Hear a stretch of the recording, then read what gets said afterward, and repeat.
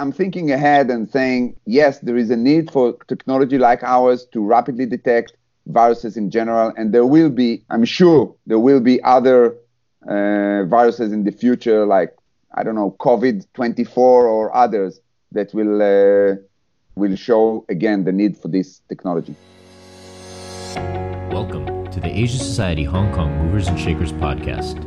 Through this short interactive fireside chat, we get to meet with the leaders and game changers in different industries for insights into their personal journey to success, what they learned, how they failed, and other interesting wisdom they may want to share. Today's guest is Dr. Amos Danielli from Bar Ilan University in Israel. Dr. Danielli and his team of researchers are here to talk about the coronavirus and how it has impacted the globe, and more specifically, how his new technology based on a combination of optics and magnetic particles can rapidly test 100 samples of patients potentially infected with COVID-19 and reduce diagnostic time rapidly to approximately 15 minutes. Dr. Danielli's research has not only simplified the diagnosis of COVID-19, but it has also made it more accurate.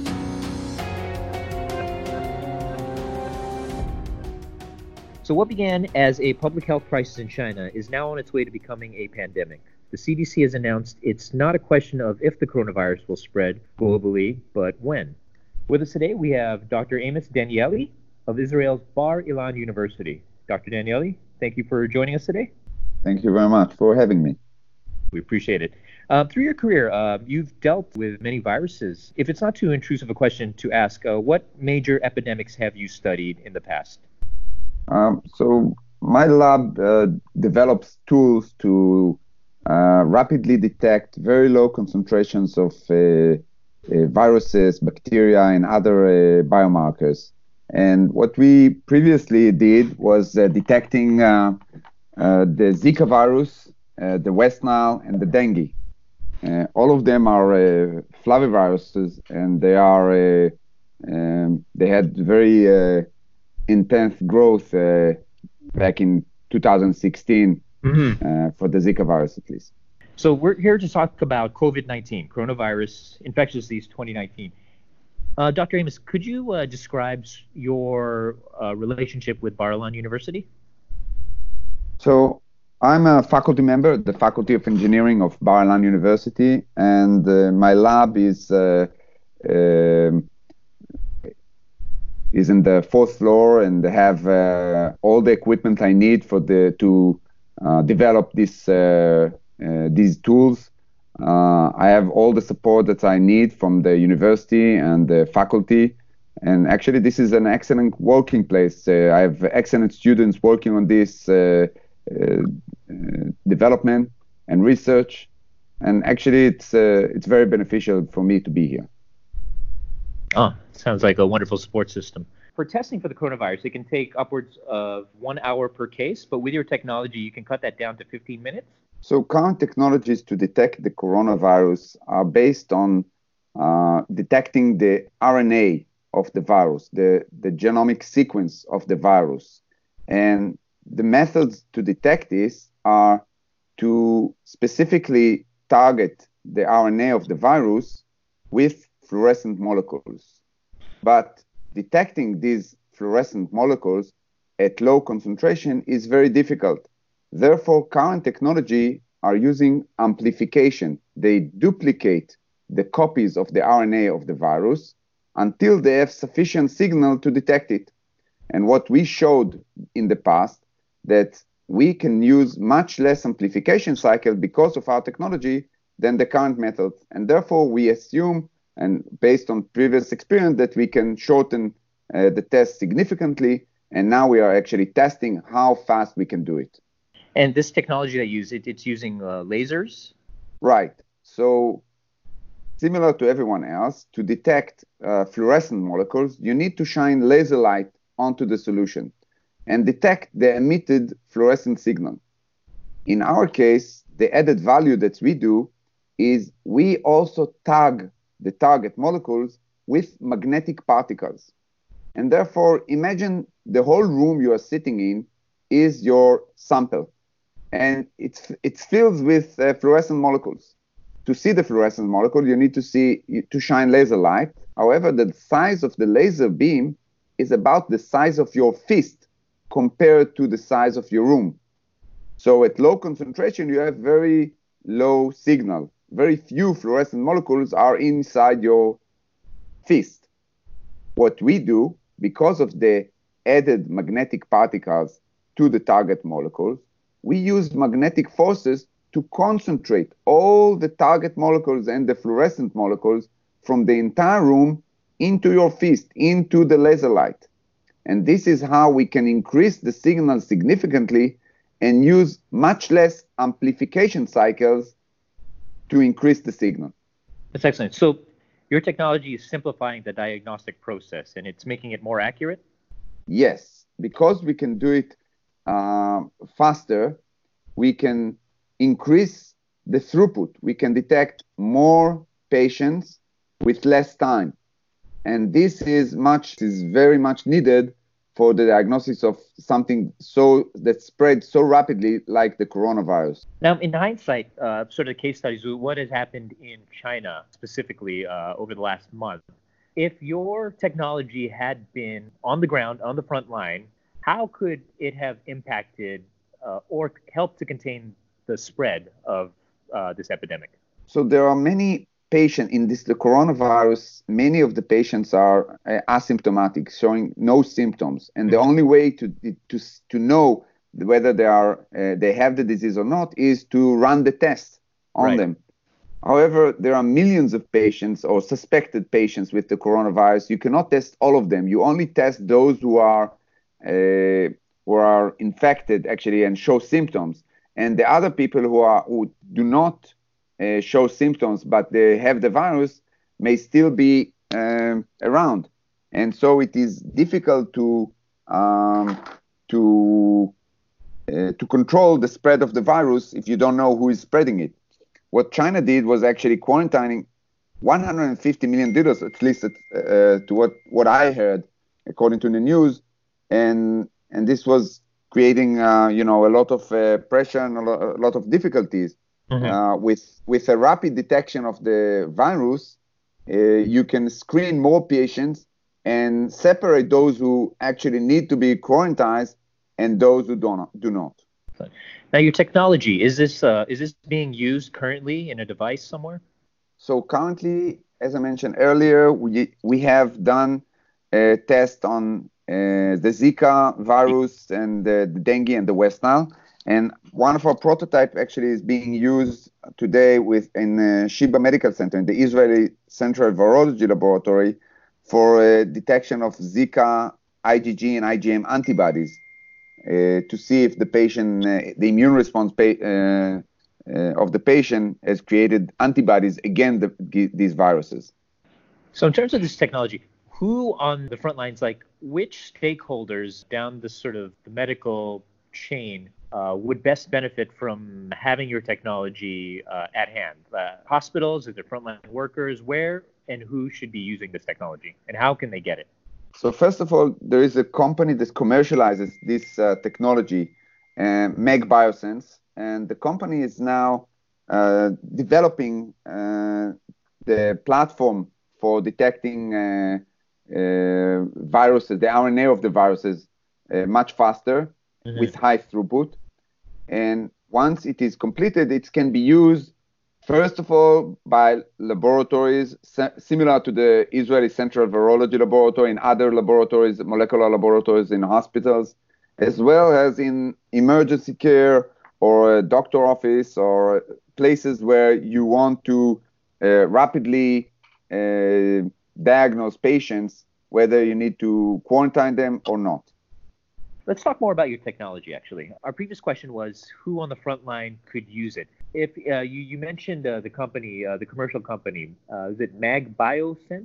Yes, Meg Biosense. So if hospitals were interested in using this proprietary technology, they would simply where could they get more information and how could they acquire this? Is it a license? Is it ready for them to order? So major company, we are now doing, the company is developing, based on this proprietary technology, developed this, the RNA-based detection platform, and therefore there are several options to accelerate the development. The company is is seeking funding to accelerate the development, and or partnership with strategic partners who are interested in deploying this technology either in their already line of product that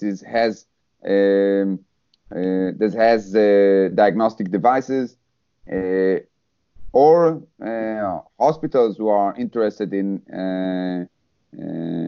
investing in novel diagnostic devices. Do you think that, in your experience, COVID-19 might be just the first tipping point of future viruses that sort of the human race hasn't seen yet?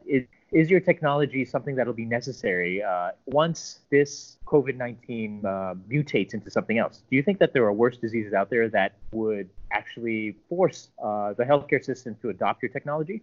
So, based on previous experience with the SARS and the MERS and other viruses, COVID-19 is certainly not the last one that we are going to see.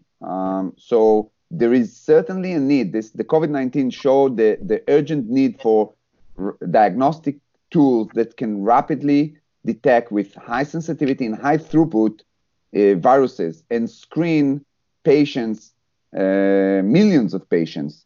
And look at what happens in